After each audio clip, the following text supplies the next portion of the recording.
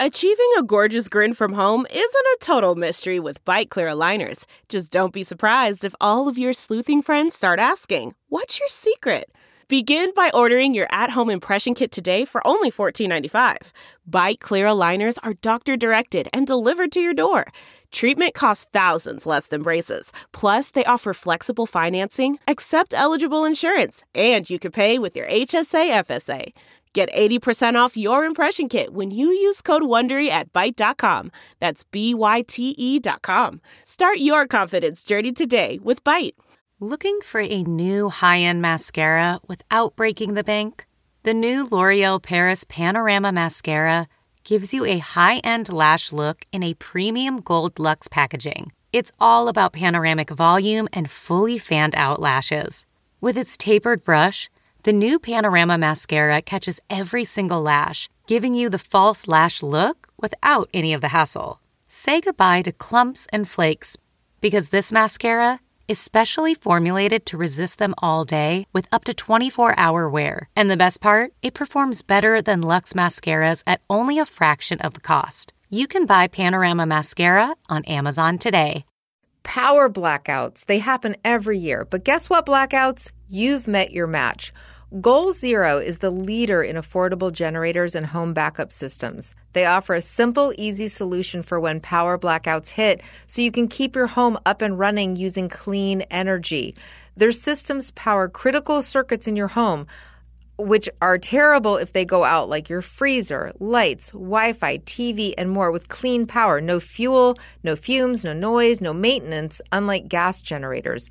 Not to mention, Goal Zero is portable, so you can take your power on the go as needed for camping, tailgating, and more. And they offer a range of products and affordable price points to meet your needs. From power stations that can provide a half day's worth of power to solar generators and home backup systems that you can power for 1, 2, or 3 days. You can easily monitor and manage your power right from your phone with the Goal Zero app, and they offer best-in-class service with a U.S.-based service team that provides the highest level of technical and customer support. So make sure your power stays on with Goal Zero. Learn more at goalzero.com. Check out their affordable power stations, solar generators, and home backup systems today. Hi, everyone. Welcome to Dishing with Digest. I'm Stephanie Sloan, editorial director, here with Mara Levinsky, senior editor. Hi, everyone. Well, Mara, our guest today is Eric Martsolf, who has played Brady Black on Days of Our Lives since 2008. Now, Brady is a character we saw come into the world in a most dramatic fashion back in 1992. Now, here we are 27 years later, and he's a 40-something man embroiled in a very dysfunctional situation with Kristen, who is now expecting his baby. But, you know, it's really interesting to look around the soap landscape and see that he's not the only character who was born on screen and is now driving really big story. Well, I have to say, I know the character hasn't aged in real time, but I still sort of feel like, where did the time go? Because I fully remember him being born in the midst of John and Izzy B's wedding. Mm-hmm. I think I was like a sophomore in high school at the time. Okay, hi, I was already working here. All right. Well, even before that, like I remember Cheryl Stansberry giving birth to Lucas and Felicia giving birth to Maxie on GH. It really just is a unique property of soaps that you can, in a compressed amount of time, but over time nonetheless, see a character go from like cute little moppet to an adult with their own soapy problems just like their parents once had. Oh, absolutely. And it certainly speaks to the importance of generational storytelling and the fact that soaps really have the time to tell them. I mean, again, besides the rapid aging, you know, like there really is, you know, episodes and long ones and like long amounts of time and arcs to see these stories play out. You know, on Days Alone, in addition to Brady, you have Hope, Jennifer, Sarah, Sierra, Eric, Will, and JJ, who were all born on screen, who are on screen now, and have carried major tales over the years. You know, on B&B, there's Steffi, Hope, and Thomas, also born on screen and are driving really big stories right now. And certainly the Newman kids on Y&R have gotten their fair share of screen time over the years, you know, as have Summer and Abby and Kyle and even Chloe. For sure. And there are a ton of other GHers that we've got to add to that mix. Jason, Christina, Molly, Lulu, Michael, Cameron and Jocelyn, you know, I always find myself wondering when new babies are born, and I don't know if this is just me, but I'm like, all right, when they are inevitably aged, who are they going to be paired with? Like, will Rocco hook up with Georgie? Will Leo and Donna be a thing? No, totally. And I think back to the Days group, I mean, when they had Claire and Sierra, who were born so close in age and were, you know, aunt and niece, Right. but ended up being peers and in that same group, you know, I really feel like they looked like they were on the cusp of creating the next generation of Days storytelling, and with, you know, characters that I cared about. You know, I mean, it's sort of like what they did with the whole .com crew and with Sean and Belle, and, you know, found a lot of story to mine in the characters who were offspring of the characters we cared about. I mean, where would Sammy's stories be had she never had Will? I mean, just having a child alone drove so much story for her character. And then, you know, Lucas and Austin and Carrie, and just really made that storyline and those characters like a focal point of Days for so many years. Yeah, and I mean, just to add on that, it also enriches, like, if we were invested in Marlena. Marlena's relationship with Will became so special, Oh, you know? absolutely. That's why I always feel like instead of bringing in someone random, bring in like that grandkid that moved away, you know? Like I was so glad when General Hospital brought Lucas back, because he does have that, you know, that tie to the core characters. And even when they do play fast and loose with the ages, and it's so silly oftentimes, and we love to point that out in the magazine and features occasionally, how like none of this computes in terms of like the actual on-screen births. It's certainly worth it to have a community of characters all playing with one another that we do have like a pre-existing investment in. Mm-hmm. And I think, you know, we've talked about Days and having people come visit, you know, how they just had Lucas come back for Kate's hospital drama, you know, and then you have Will supporting him. I mean, it really, to tell these kinds of stories is how, you know, soap towns are built. I mean, not to be trite, but that really is what the foundational element is in all of these towns. If you go back to Erica Kane and Mona, I mean, just that mother-daughter dynamic alone from the very beginning of All My Children really set the tone for, you know, sort of where Pine Valley was going to be. Absolutely. And I think like for me, and I think for a lot of people, the draw to soaps is this fantasy of community that they build through these generations. The idea that like everyone knows each other, everyone's in each other's business, sometimes in a good way, sometimes not, but everyone cares, you know, and they're all involved in each other's domestic lives, which certainly, you know, you need to have that family structure in order to like really bring that to life. Which I do play the game sometimes of, wait, do those two people know each other? Because I do think it is so funny when you do have characters in a town who rarely cross. Right. And then you see them in a scene together and you're like, wait, have they ever been in a scene together? Well, I'm always obsessed with how everyone has each other's numbers in their cell phones. And like really, why would, you know, I can't think of an example, but like, why would Carly have, you know, so-and-so's cell phone number? And their photos. You know, like their photos, like in the contact information and in the phones. I mean, I'm digressing, but you know, again, I guess maybe there's just like a central location in these towns you can go to. Everyone hold up their phone. Everyone exchanges information over the cloud, and we're good to go. It all happens. It's that sense of community. Yes, right exactly, there. exactly.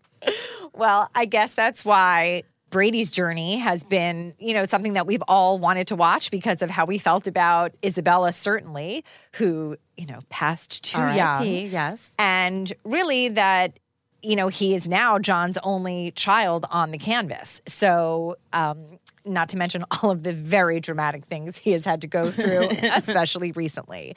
So let's get his portrayer, Eric Martzoff, on the phone to talk about all that's been going on screen and off. Hi, Eric. Well, hi. How are y'all? Good. How are you? I'm pretty good. I got nothing to complain about. Oh, well, so that's good. I'm happy we're getting you today then. Well, thank you for joining us. Thanks for having me. I always like talking to you. Yeah. So the last time we spoke to you, it was a dual interview with Cassie. So this is the first time we're getting you solo. So we're going to take a little trip down, you know, Eric Martzoff memory lane. Yeah, let's go. Let's go. Well, that'll be nice not to have Cassie to correct me. on yeah, just you. Thank you. Okay, good. Well, so let's start at the beginning. Now, you were not initially going to be an actor, correct? No. I was your typical, I don't know if it's typical, but I was the son of a lawyer.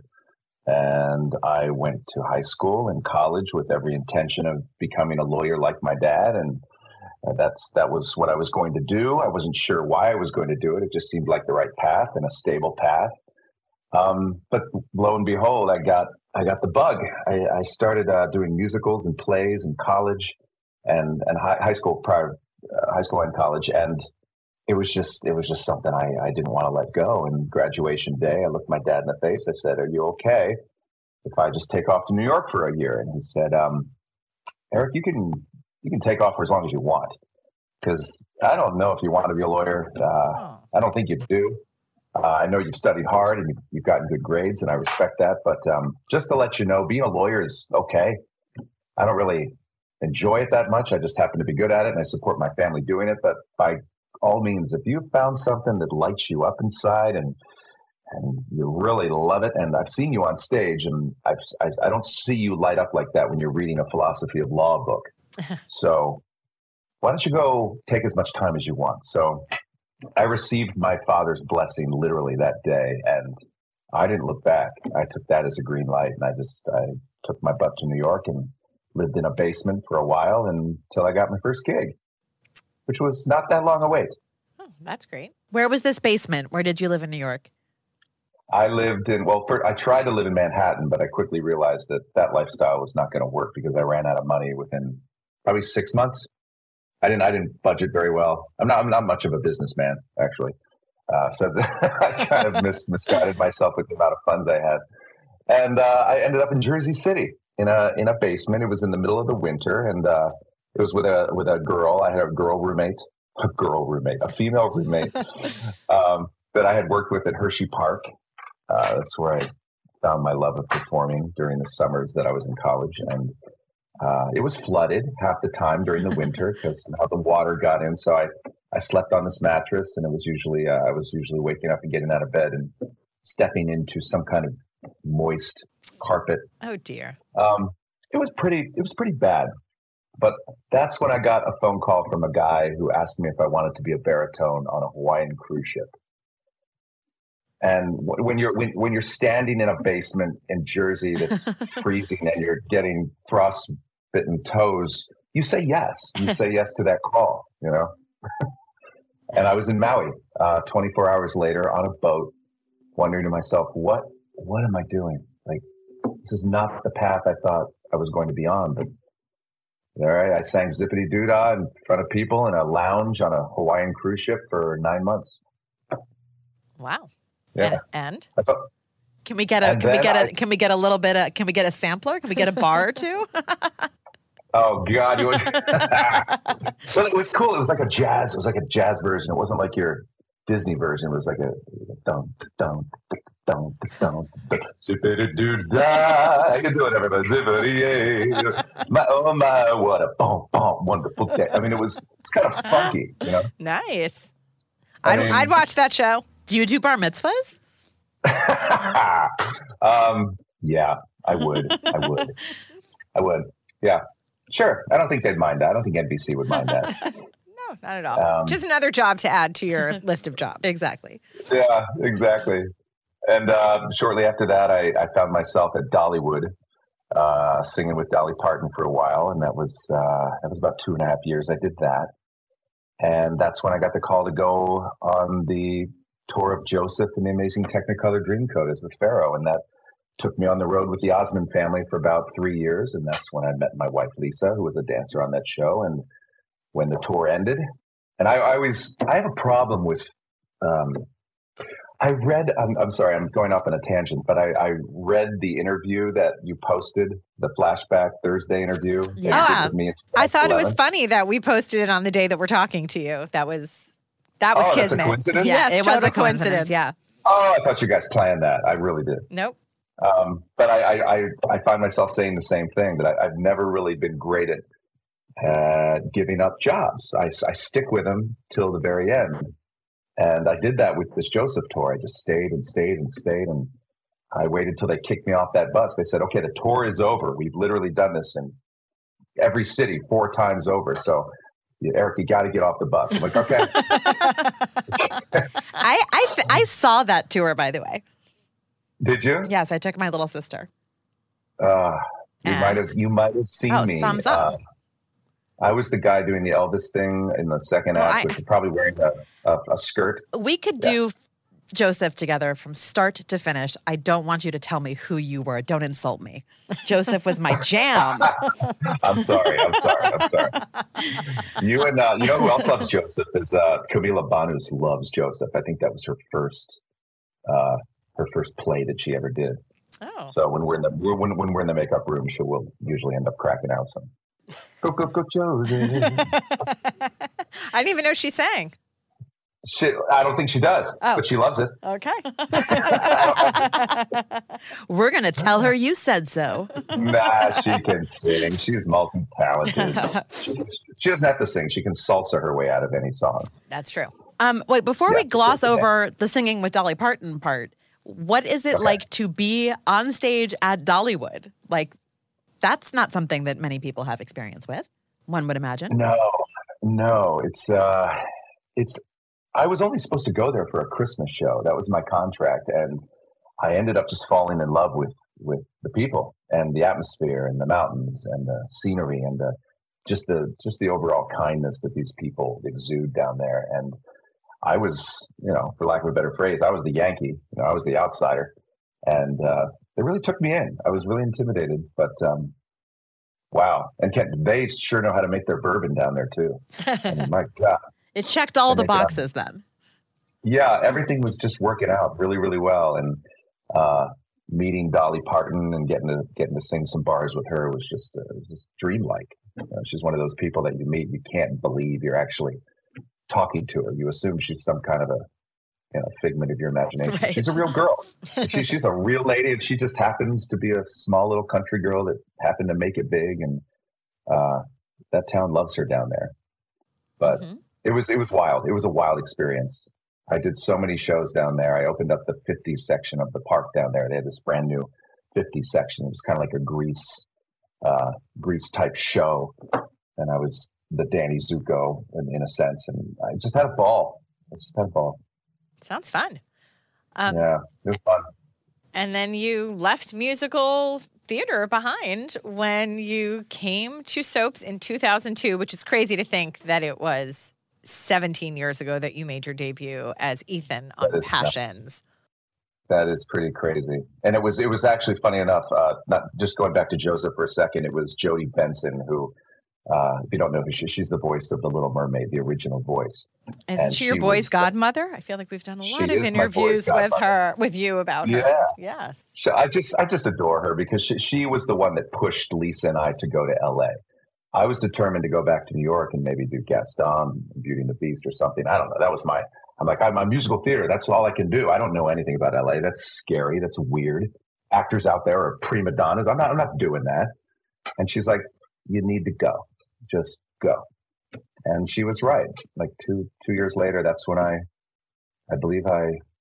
did originally audition for Ethan at the outstart of Passions. I didn't get it. Travis got it. And then 3 years later, I got it. Well, what was that like for you? Yeah. Have I told you the short little story about how I ended up getting a test for that? No. Jackie Brisky, the casting director, I was in there reading, and in the dialogue, it had the word precedent because Ethan was talking about to Teresa about the precedent of some case. And I said, well, Teresa, you don't understand. I mean, these cases, they have precedents. And Jackie stopped me. She went, oh, whoa, Eric, wait a second. I'm sorry to interrupt you. I really am. I just want to thank you. And I said, okay, why? She said, for saying the word precedent correctly. You have no idea how many lovely, handsome men have come in here and gone, Teresa, the precedent of the case and the precedent and the precedent. And she's just, and then I said to her, well, maybe that has to do with that. I mean, I did study law. Maybe, I've seen the word precedent a lot and I've had a lot of professors say that word, but you shouldn't need a legal education to know how to pronounce that word. And she's you should not. She starts laughing, and we're cracking up about it. And that's when she looked at me, and she just kind of gave me that nod and looked at Don Philip Smith and said, I want to test this guy. Let's test this guy. And it was kind of out of that laughter and that ridiculous interruption it came to pass. So I called my dad. I said, well, I didn't become a lawyer, but I may have gotten a job as a result of, my legal background, I guess. Wait, was this the screen test in 99 or in 2002? This was 2002. Okay. Because I didn't get it. I didn't get it in 99. Well, I know. Were you like crushed, or was it just like another audition that you didn't think would come back around? That was just another audition. I didn't think twice about it. I was really at a point at my career where if I got good feedback, I was excited. I would go to El Torito with Lisa and like have margaritas and say, they said I was pretty good. Yeah, I mean, they had to go. They said, my manager said they had to go with someone else. I mean, obviously, of course. I mean, what am I? I'm some musical theater crazy person, but they're going to hire a real actor. But hey, I got good feedback, so let's party. No, I was not in the mindset of that I'm ready to do television of any kind. I held that to a very, very high standard, one in which that I didn't think I was ready for yet. And then you were thrust right into it, on Passions, especially with this role. Yeah, my first scene, they had Teresa getting ready to be lethally injected. And I got on set, Natalie Z, she took me by the arm, and I said, wait, are you she's like, I'm your wife. And I'm like, well, why am I crying about that woman in there that's about to be killed? She's like, well, you kind of love her, but I'm your wife. I'm like, do I love you? Yeah, you love me, but you definitely have a thing for that girl in there. I'm like, wow, this is a weird first scene to come in on. So I love you, I love her. I don't want her to die, but I don't want you to know it. I don't want to show it so much. I mean, it was just convoluted. I was like, what is this show? And little did you know that was like one of the more grounded scenes you'd ever have to play on Passions. Oh my God, you're not kidding. Holy crap. Look at me now. Passions never had a Dr. Rolf with a magic serum that could bring anybody back from the dead. Or peeling off a latex mask, I imagine. All right, you just want to go into it right now and talk about the mask? Maybe we're saving that for a little. We got to work our way up to the mask. We're going to stay in harmony for a second here. I got plenty to say about it, so cool. Okay, good. Okay, so you I guess true to form, seeing things through to the end. You stayed through the end of Passions. And all the way. And as you reflect on that 6-year chunk of your career, what stands out to you about, Ethan and that time of your life? The one thing that it was my first television gig. It was my first soap, and you really don't know what you got till it's gone. And I look back on that now that I have perspective and realize what a wonderful job it was. Because the one thing Passions had going for it is that everybody kind of came on board at the same time. And it was, they talk about, soap operas having families, and they are at this point. We've been doing this for so long, but that cast was so tight. There was no hierarchy. There was no one looked down on anyone else. Everyone was truly an equal partner in that show. At least that's how it always felt to me. And it was a smaller cast. We didn't have 40, 50, 60 cast members. It was maybe 15, 16 pivotal principal characters, and we all worked all the time. And I loved that. I mean, we really, really grew close. And I guess one of the problematic things that we have now is we have so many cast members that there tends to be a little bit of a competitive element to get those episodes. I mean, everybody wants to work. Everybody wants to have shows, but it's a bigger pie right now. There aren't as much slices to hand out. And on Passions, there was just a consistent, family dynamic that was going on. And we knew what we were doing. I mean, we understood that, we weren't considered a true soap opera by soap opera standards, back then. We always ended up usually sitting in row ZZ of the auditorium of any event that we went to. Oh, there's Passions back there. Yeah, let's put that back there. They're Passions, for God's sakes. They have a monkey. They have a monkey that ice skates. We have to put them in ZZ. But it was, I loved it. I loved the atmosphere. I loved the people. I loved the CBS Radford was a beautiful place to shoot. And I can't say enough about it. I was really, really happy there every day. Well, I've definitely said this on the podcast. I've said it to anyone I've ever spoken to who worked on Passions. I always argue that you could make the argument that you were the best acting company in daytime because of what you actually had to bring to the screen and make believable or sell every day. You know, it was challenging stuff. Yeah.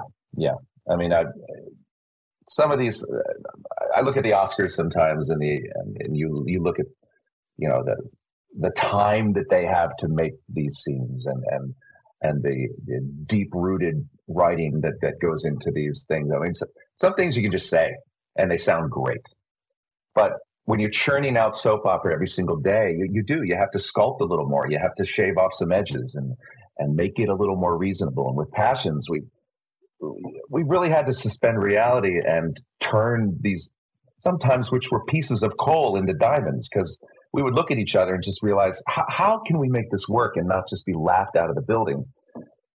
And sometimes we were laughed out of the building, but sometimes we got some good dramatic content out of the stuff that we did. I know Lindsay Hartley and I were just talking the other day about how deep some of that stuff was between Ethan and Teresa, and the moments that we had were really memorable. We remember looking at each other's eyes and thinking, everything that's going on around us in this town of Harmony is so silly, but what they're feeling and what they're doing, it's soapy, it's good, it's really gritty. And I still have people coming up to me saying how much Passions affected them, and despite all the silliness of it, it moved them, and Teresa and Ethan's relationship moved them, and to the point where maybe they had relationships that they were going through, and they literally, you know, hey, if Ethan and Teresa can do it, we can do it too. And they're now married to those people. You know, just stories like that make you feel good. So there was quality in there. There really was. Well, when Passions did go off the air, you really were not unemployed for very long, because Days of Our Lives came a few months later. Yeah. So I think maybe 6 or 7 months. And good old Gary Tomlin. I originally auditioned for Ray Fernandez. Did you know that? I did know that. Yes. Yeah. And I think, I mean, you're so Ray Fernandez. I can't believe you didn't get the job.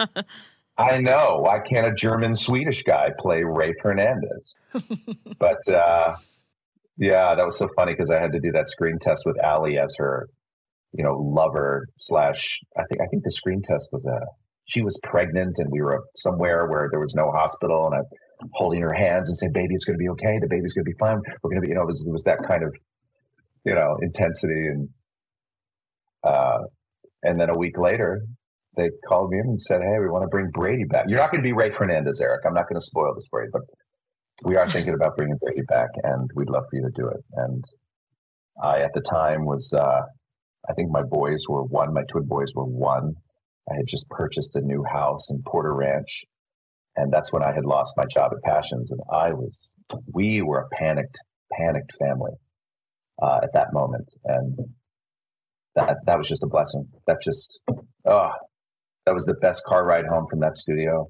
After that talk with Gary Tomlin, and he said, welcome to the team. And I shook his hand, and I was so excited. I played with Lisa. I came home, and I whipped up some tears, and I looked at her and said, I don't know how we're going to do it. I just don't know what's going to happen. She's like, what's wrong? What's wrong? And then I looked at her, I said, Daddy got a job today. And she's, you know, that was probably one of the biggest moments in our little marriage, because we thought we were down to the wire. And we were rescued by this lovely entertainment business and by the thing we call Days of Our Lives. So I'm grateful to it.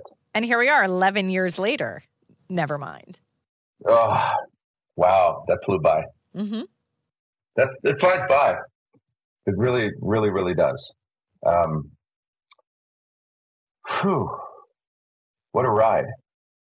Oh, totally. What a ride. Now, how much did you know about the character of Brady or his relationships? Like when you came into Days, you know, you're obviously a recast, but the character had been off the canvas for a while. So you kind of did have a bit of a blank slate somewhat coming in.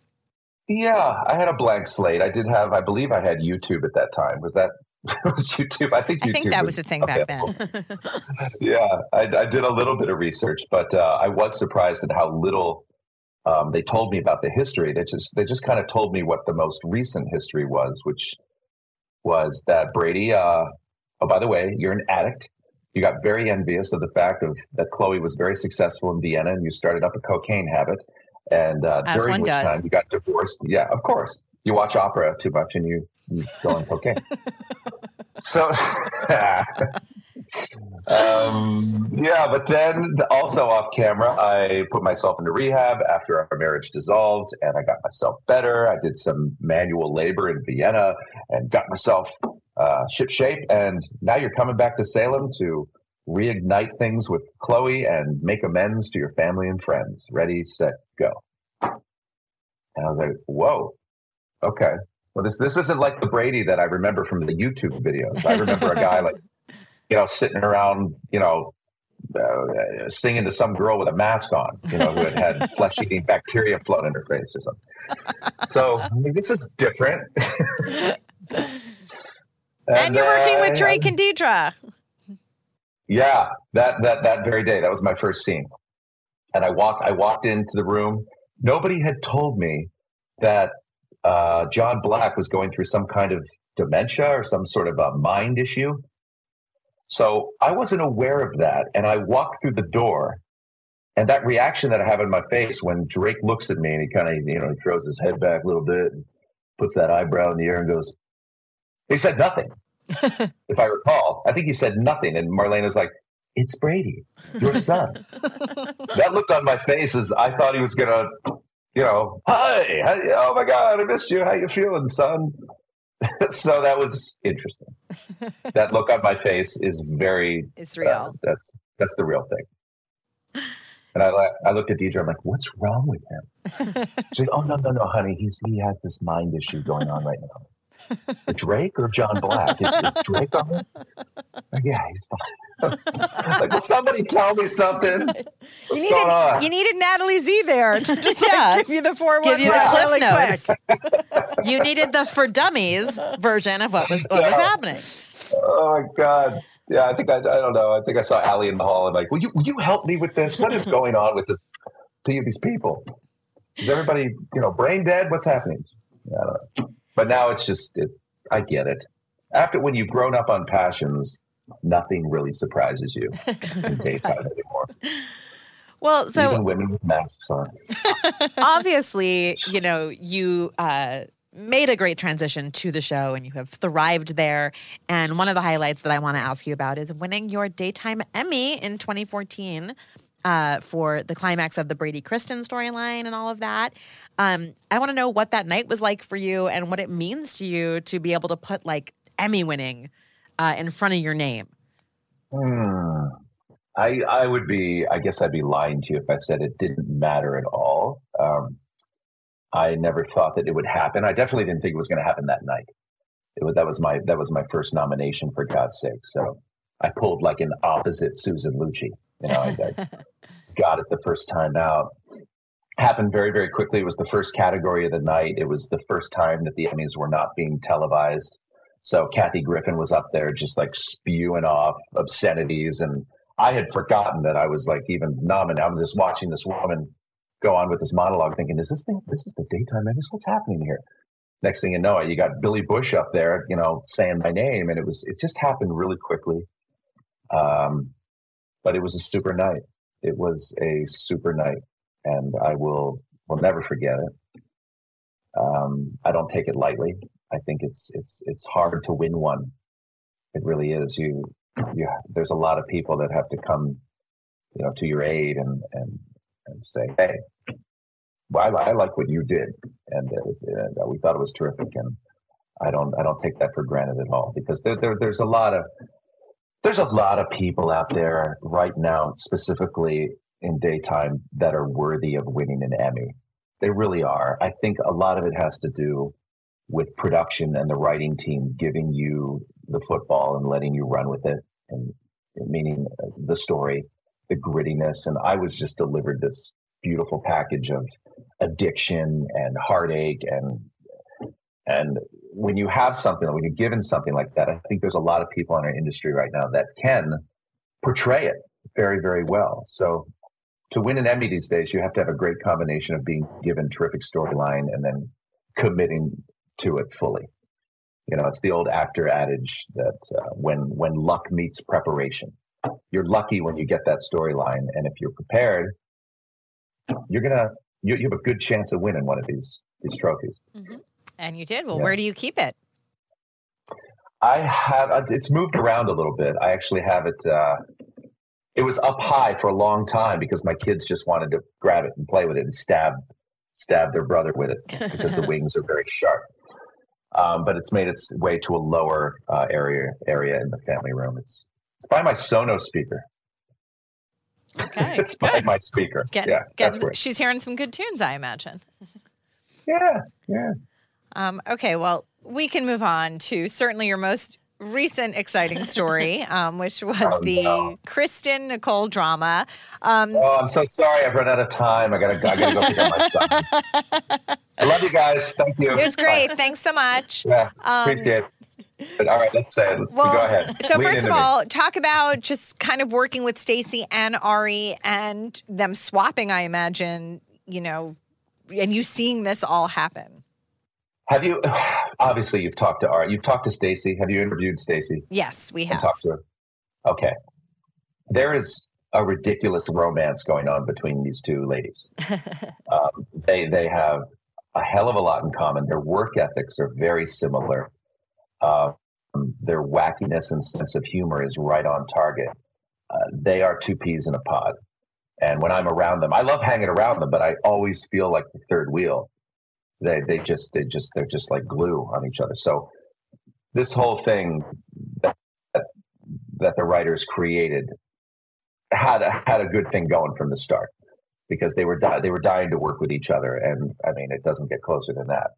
So I would just sit back and watch them just rip it up, and Ari I think did such a good job with capturing some of Stacey's mannerisms and just getting her down, and because we understood how ludicrous it was and crazy it was, but we all kind of got together. I remember we got together in my dressing room one day and we all kind of looked at one another and said, okay, we're all probably going to get a lot of flack for this. Eric, you're probably going to be called the most superficial, one of the dumbest guys ever in the universe, but let's go with it. And I said, yeah, let's do it. And we just kind of a go team, and that's what you do. Well, I did appreciate that pretty much for the first time that we've seen in a long time. They had Brady be like, yeah, something feels a little off. I mean, he's sleeping with this woman who is not the woman he thinks it is, but someone he slept with before. And at least he had a red flag, okay? So they did give a little bit of an out to Brady this time, I would say. Yeah, I figured Ron eventually felt sorry for him. And he's like, we got to give him like a flashback or something, I know, maybe he touches her shoulder where the tattoo was and thinks about Kristen. He starts to key in on this. I mean, subconsciously, he knew. He knew. And let's face it, we have to suspend reality a little bit with these soap operas. It's Salem reality. Yeah, exactly. And let's face it, it's a whole new reality now. I mean, Ron's having fun. He's just having a ball. He's such a fan of the show, and he's just having a good time with these characters, and audiences love it. I know. I'm out there at these soap events, and I ask them point blank. I grab that microphone, I sit on that chair, and I'm like, "Hey guys, I want to hear how you feel. What's going on? What do we hate? What do we love?" And by far, they just love the lunacy. I think that has a lot to do with why Passions was successful and hit a chord with people, because sometimes just the pure escapism is what you need. That sometimes you just need to go to, Baskin Robbins and get the ultimate banana sundae and just put all the toppings on it and just eat it. That makes you feel good. And we're not pulling any punches right now. And this whole masked Kristen thing was just crazy. But oh my God. But when they reveal it, when John Black pulled off the mask off of Kristen and that look in Stacey's face, I mean, that was just soap opera. I loved it. I ate it up. I want to say there were, so many people in that room when the mask came off, but my eyes kept going to you because I thought you were playing like such a compelling and perfect straight man in that insane and ludicrous scenario. So caps off. Thank you. That was, maybe I'll submit that for the Emmys next year. Just me staring at Kristen. That's brilliant. Did you have to suppress any giggles while all of that madness was going on, or were you just like laser focused? Like come on. The funniest part about me playing Brady is how Brady has really nothing to laugh at or smile about, and that's all I go through life doing that. I mean, I'm a goofball. I hope you've keyed in on that in the last 11 years, but this is news to me, Eric. Yeah, I have a hard time not giggling and not finding the funny, but I can do it. I can pull it off, But it's always deep within the bowels of this. I go through life waiting to laugh at something, and I look for those moments. I search them out. Ari does too. She's the same way. It's hard for her to take anything serious. So the fact that we portray these tormented characters going through these tribulations is just the greatest thing ever. It's kind of like being a dentist and just hating teeth. It's like we fooled everybody,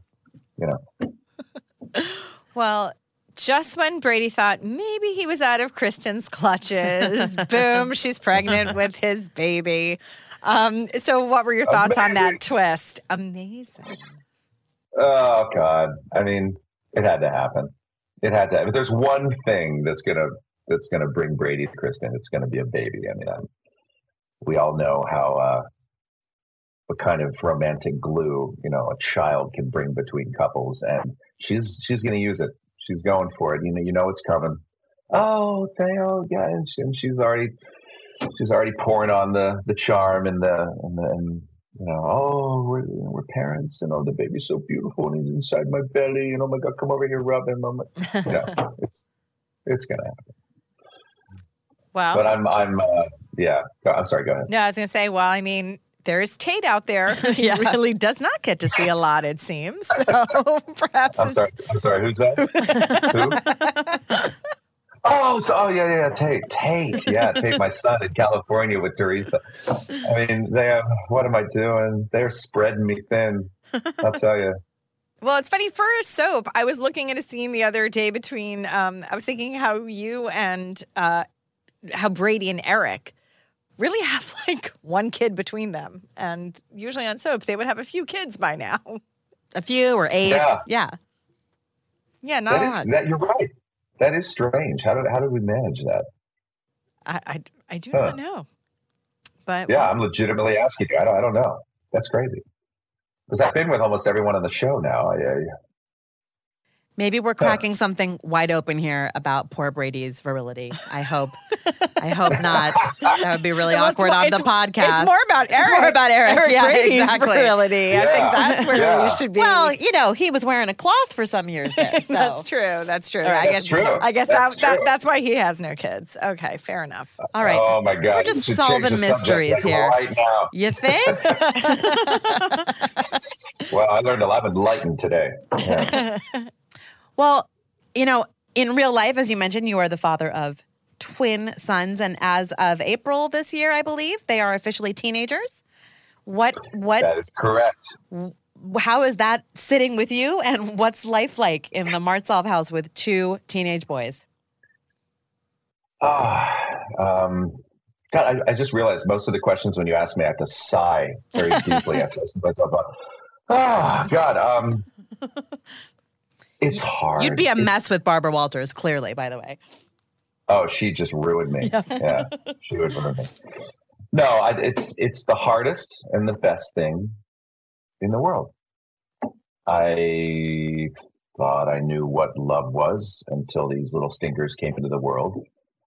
You would do anything for them, even though right now at this point in time, they use 3 words. There's hey dad, there's good, and okay. That's pretty much how they explain everything. How was your day? It was good. You feeling all right? I'm okay. All right. Okay. So you guys into girls yet? Good. Well, are you? So you don't get an answer. You just kind of get, or okay. So, we got to work on their vocalizations a little bit and get them talking a little more. But so they can say precedent someday. Yeah, right. Yeah. And it's funny because I'm a talker and I talk for a living, for God's sake. So when I come home and they just are a little too cool for school right now. But that being said, they're beautiful kids and they're kind. I watch them out in the world, and whenever they do something polite and their manners come through, Lisa and I kind of look at each other and give ourselves a little high five, like, okay, we're doing okay. Look, he just looked at that waitress and he said, "Excuse me, ma'am, may I please have some more ketchup?" I'm like, yes. High five. These little moments of greatness that come out of these kids. You hope you've raised them well, and you just hope that they turn out to be good people. Just trying to raise little men. But it's challenging. They eat a lot. I'm going to Costco all the time. I'm not saving a lot of money. Most of my days' lives money goes into their mouths. That's just the way it is. But I love it. I really do love being a father. And this whole twin thing, it's a lot. It's a lot at times, but I wouldn't change it for anything. Have they seen you on the show? Like, do they watch you as Brady? They have. They had a good time laughing about the mask thing. They asked me the same questions that most people out there. Dad, it's ridiculous. How could you not have known it's the other girl? Which twin were you just impersonating, or was it an amalgamation? That was both of them. Yeah. That was Chasen. I call Chasen Mason. I call him Chasen. Yeah. I loop them together into one big mess. But it was more awkward a couple of years ago when they would walk by and I'd be, in a passionate love scene with another woman, and they would just stare at the TV, then look at me, then look at the TV, then just the last look at me was just in total judgment. And they're like, buddy, it's a show. No. Mom knows I'm doing that. Okay. You say so. I don't think she'd like it though. I'm like, well, she puts up with it because that's how we have food. Okay. But they get it now. Yeah. I think they actually like to make fun of Lisa at this point. Like, Mom, you want to come in here, check this out? Like, no, Mom's making dinner. Why don't you leave her alone, okay? Yeah. By the way, I'm now picturing the Martsolf living room as just like the screensaver on the TV, just like rotating through all of your love scenes. They're just constantly playing. Oh my God. Yeah, that's not a bad idea. Yeah, it's a good way to prank Lisa. You can have that for free. And torture the boys for life, torture the boys, totally. Two for one. It'd be easy to do, actually, because these wonderful fans have made these crazy compilation videos of Ethan and Teresa and Brady and, well, name the girl. And I could just fill in the blank. I could put those on replay on YouTube on the smart TV and just let it go. That's maybe I'll do that for my wedding anniversary. We're happy to help. Hey, baby. I hope you enjoyed your steak at Morton's. Now I got some video for you. It's going to put you in the mood. That's brilliant. Here's me with 9 other chicks. That is brilliant. Yeah, it's a good idea. It was your idea, so thank you. Yes, you're most well. So let's not have her listen to it. We don't want this podcast. We don't want to spoil the surprise. Right. I'll keep her away from it. Yes, please. Well, speaking of podcasts, you are the host of the recently launched podcast that brings the For Dummies series to the podcast form. So how did this come about? You know how this came about? Mackenzie Westmore. Oh, okay. Formerly Sheridan Crane on Passions. She was working with a producer of podcasts, and he said that I need a host for this particular podcast for the For Dummies book series. And after the description that he gave, she said, "You want Eric Martsolf?" And she called me up, said, "Why don't you do this?" And I said, "Yeah, why don't I do this?" And I went in and basically, I guess I auditioned for it in a sense, but read some copy, and they said, "You're the guy." So I've been doing it, and you know, podcasting, it's a tough little business. I mean, you put a lot of hours and a lot of work into it, and I'm actually at the point where I'm doing it from my home now, which is much more convenient, because I was driving to North Hollywood and doing these shows once a week, and I end up interviewing the authors of the actual books. And these are no dummies. these people that write these books on these topics, they're literally experts in their field. And we're in a podcast age, and the company For Dummies thought it would be a good idea to start podcasting these things. And that's what I do. So it's tough. I got to stay on my toes. I mean, we go from dogs to Brexit to cryptocurrency to Alexa to, we're covering all bases, all subjects once a week. So it's a lot of fun though. So what does your role as host require? Like, are you cramming on these topics in advance, or are you just like going in blind and you're letting the expert sort of like fill in whatever blanks you have? I have an outline that I'm given an outline that I follow. And I'm offered various questions to ask the authors, but I spin off those questions. So it's not completely delineated verbatim for me. So I do have room to play, but I am given a general direction as to where to go. So, but as far as my knowledge of the topics, no, they pretty much rely on my knowledge and what for lack of a better phrase, the normal person would want to know from these people. Break it down. Don't talk to me like I'm some sort of philosopher, ancient Greek educator. I'm just a guy who wants to know a little bit about this subject, so I can talk about it intelligently with people, and that's my job, to make sure that those questions are asked and that they're explained in a way in which we can all understand them. Well, have you had a favorite topic or most memorable that you've covered so far? We did Fortnite, which is that crazy game that is all the rage right now. And the reason I remember it so well is because I actually brought my sons in on the discussion and had them speak to a Fortnite expert. And the best part about it was watching them, who thought that they knew everything about Fortnite. Well, and I actually think they know everything about everything. Mm-hmm. Yeah, I don't know if you know this about 13-year-olds. I don't know if you know this about Chasen. Chasen knows it all. So when Chasen realized on air that they didn't know it all, it was a dark day. I kind of basked in that sunshine a little bit. I'm like, oh, you guys didn't know that, did you? Yeah, all right. That's pretty funny. But I am enjoying the process, and it is called For Dummies, the podcast, and you can subscribe to it anywhere, and it's free. It's free. These podcasts are free. Isn't that great? Yeah. So before we let you go, anything you can tease, because I know there's a lot coming up in Salem, but anything you can tease for anyone listening about what we can expect from Brady's story coming up? What I can tell you about what's happening in the near future is that Kristen is going to get her claws deep into Brady. They're going to bond over the baby. Everyone around Brady is going to be warning him, keep away from the rattlesnake. But the man just simply can't. And, Brady's been called everything under the sun, from a horn dog to a sex maniac. Why can't he keep off her? But we have to remember this man he's an addict in all senses of the word. I mean, women, power, substances. The guy has issues saying no to a lot of things. So give him a break, hang in there, and who knows? The question as to whether Kristen can be or will be redeemed still remains a mystery, I suppose. Oh, well, that is perfect. Can't wait to see it. And we thank you so much for joining us today. Oh, I appreciate it. The walk down memory lane is always fun to do, and Stephanie, you've been such a big part of it, and just thanks for supporting me and the show all these years. You're awesome. Oh, thank you. Please, it is my pleasure. And I love you too, Mara. Back at you, Eric. We'll do a Joseph Jam next time. Stephanie can leave the room. Well, have only fair. Have a good day. We will talk soon. All right. Thank you, guys. Bye-bye. Thanks, Eric. Bye.